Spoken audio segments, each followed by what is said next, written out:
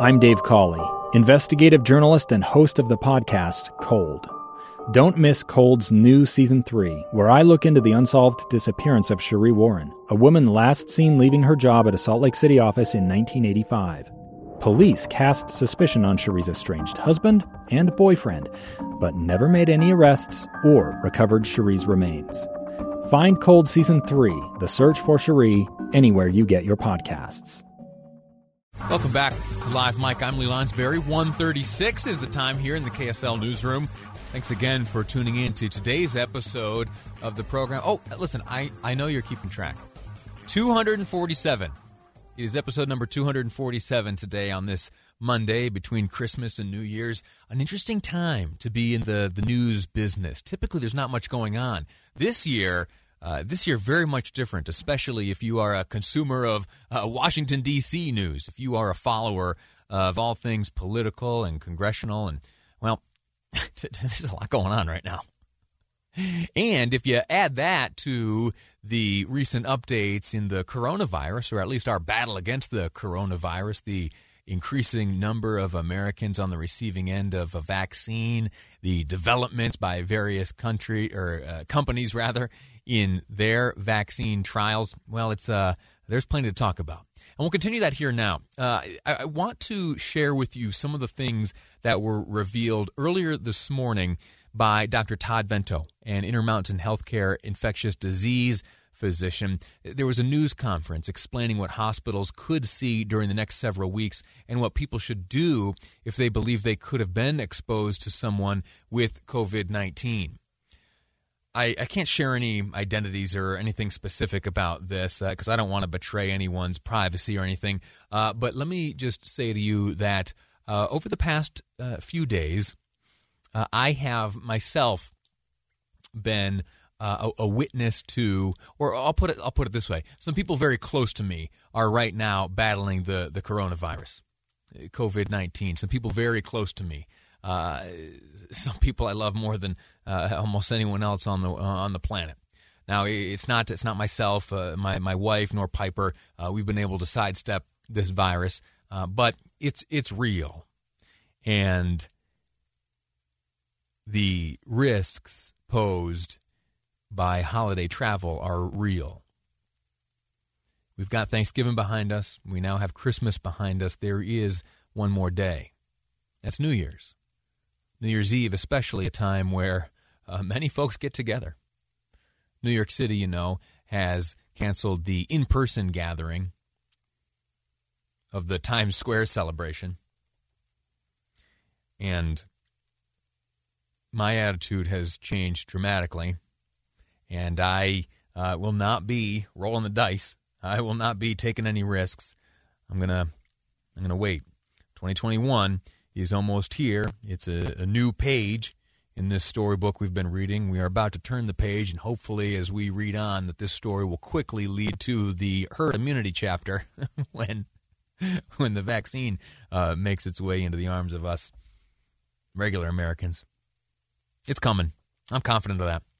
Anyway, back to Todd Vento and the Intermountain Healthcare press conference, which took place earlier today. I want to share with you just a number of the things that he spoke on. First, Dr. Vento talked about weekend trends. He said that after the holidays, they should get better numbers than the long Christmas weekend, that the weekend trends aren't quite reliable right now. Here's what he did say. Really what I'd say up front is that our trends right now are not necessarily as reliable in terms of interpretation, mainly because we had a lower number of testing and lower reporting. We had a Department of Health was actually off on the 25th, so they combined the 25th and the 26th case count. So we won't be able to really trend what happened in that short period of time, but we'll be looking at those numbers more closely over the next 1 to 2 weeks after the holidays. We've had sufficient time to look at Thanksgiving. We learned that we showed an ability to limit the spread. There was an anticipated spike. It did not arrive. Right? We took care to socially distance and did all the things to avoid what was predicted. Right? And now we are in a situation where our fingers are crossed that we can again demonstrate that ability when it comes to the Christmas holiday. Now, there is a decline. If you've been following along at home and you see the COVID-19 numbers as released by the Utah Department of Health each day, if you've been keeping track, the numbers are on the decline. There is a reason to think that we are on a good path. Let me pull them up here. What do we have today? 1,716 positive cases since yesterday. 1,716 additional individuals test positive for the coronavirus. That's a rolling 7-day average for percent of positive lab tests of 24.4. Oh, the other detail that the Department of Health has made available each day is the reported total number of vaccines administered. 17,543. Would like to see that number a good deal higher, and it, of course, will increase each day, but hopefully it increases quickly. Let's get that done, all right?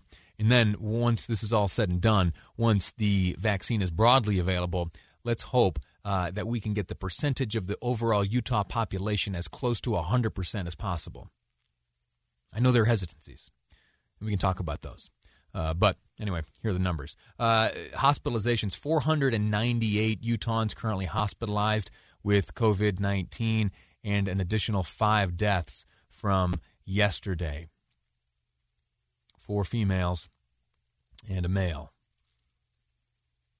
passed away due to the coronavirus.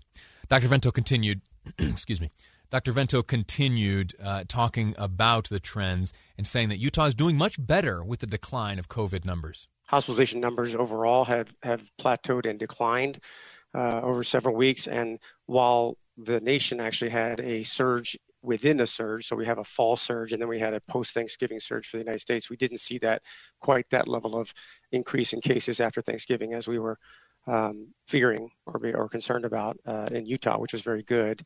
And so that was reflected in our hospitalizations being in the high 400s heading into Christmas holiday when they had been up to high 500s, even close to 600 prior to that. Pat yourself on the back and then keep it up.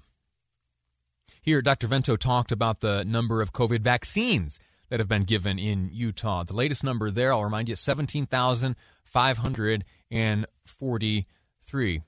In terms of vaccinations, the state's approximately at 17,000 in terms of number of total doses that they've given.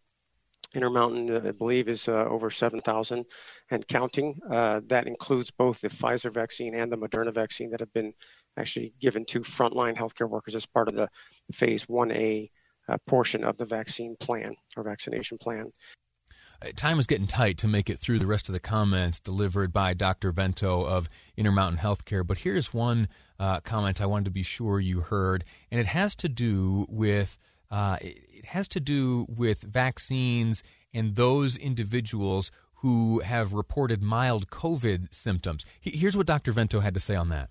We haven't had any real significant trends in terms of significant adverse effect trends. Most common reported complaint that's being monitored closely by our vaccine teams is that they have a sore arm, and that lasts maybe a day or less is what's been reported mostly. I share that with you only because, as I've told you a number of times in the past, I'm on team vaccine. I'm convinced. I'm convinced to the point that I would recommend it to my wife and young baby Piper as soon as there is one approved safe and effective for youngsters. But I'm 100% comfortable. And when it comes to be my turn, I'll roll up my sleeve. And I hope that those listening would do that, would do the same. Dr. Vento here giving us good reason to be confident in that. 17,000 plus Utahns have received the vaccine. Most common reaction was a little bit of a sore arm that went away after a day. All right, that's it. I'm good here. We're going to take a break right now. When we return, there is some question about vaccine effectiveness. There are unanswered questions. Namely, once an individual receives the vaccine, how long, after the second dose, how long can that individual be confident in their immunity? That's a question mark right now. Dr. Stenium will share his thoughts ahead on Live Mike. I'm Lee Lonsberry, and this is KSL News Radio. It's the story of an American held in a dark Venezuelan prison. Then all of a sudden they all kind of lined up. They pointed their guns at me. And this is the point where I thought, I'm going to die today. I'm Becky Bruce.